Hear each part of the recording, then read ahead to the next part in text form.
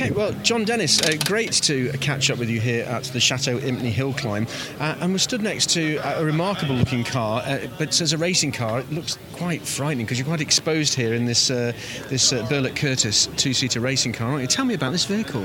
I basically built it because I have a few cars, none of which can do the 30-mile-an-hour speed limit, so I thought I wanted to have something a bit more exciting.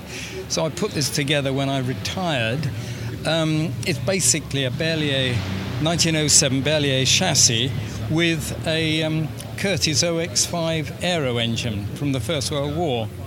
So I've linked the two together, and I daren't say I haven't looked at what timing I'm doing, because I expect my colleagues are doing in seconds what I'm doing in minutes, but I'm just enjoying myself, really. Well, it's not about the speed, it's about the level of pleasure you get from it, I'm sure, isn't it, John? Well, you're absolutely right, and if you look at it the other way around, I think for my entry fee I'm probably do better than most because I'm on the track for longer than most. Now, it's an incredibly sort of prone position in this car. You've got none of the modern safety accoutrement that modern racing cars have, like roll bars and things. Well, no, but to keep my wife happy, I have actually fitted seat belts. That is primarily so if I carry a passenger, I won't kill them, but I've got them for myself as a driver as well. How does this sort of car handle the hill climb here? Well, I was very pleasantly surprised. She is, I won't say sliding around because I'm not driving that quick, but it is doing what I want it to do, and I'm having a super time. Creating a lot of stir up here in the paddock, the cars from all eras, but I get a sense that when people realise we're going back to sort of 1907, 1909, there's a bit of a sharp intake of breath because that's some time ago and they don't expect cars to be racing. That's absolutely right. Cars that are in this paddock here, they're all over 100 years old, and you know, we still keep them running. Not desperately successfully, but on the other hand, we have a good time, and that's what it's all about.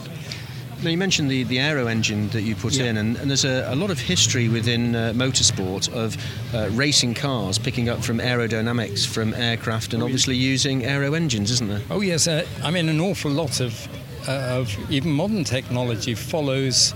Automotive technology follows on from what's been tried in the aircraft industry, and as I say, this engine is probably quite a bit ahead of its time technically than you would find it in a car.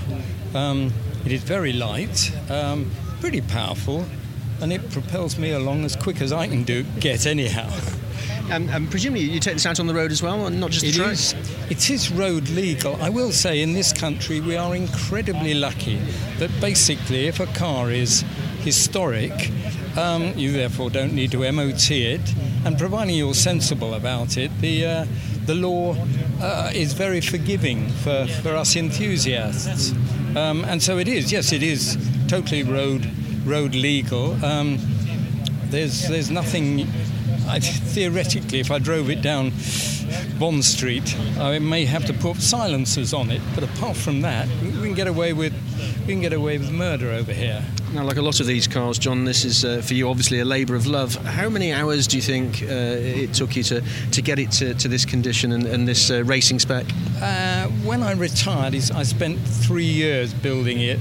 Its first event was in fact the Brooklyn Centenary in 2007.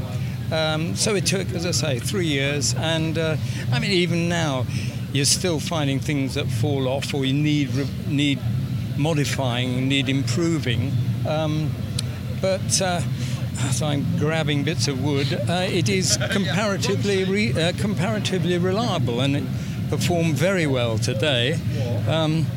I think it's just probably the driver that's let it down. Well, it's been great to see it here, and I know there's been a lot of interest in these much older vehicles, historic vehicles that pave the way for motor racing that we know today. So, John, thanks very much for bringing this car down, and great to catch up with you. My pleasure, really. Thank you.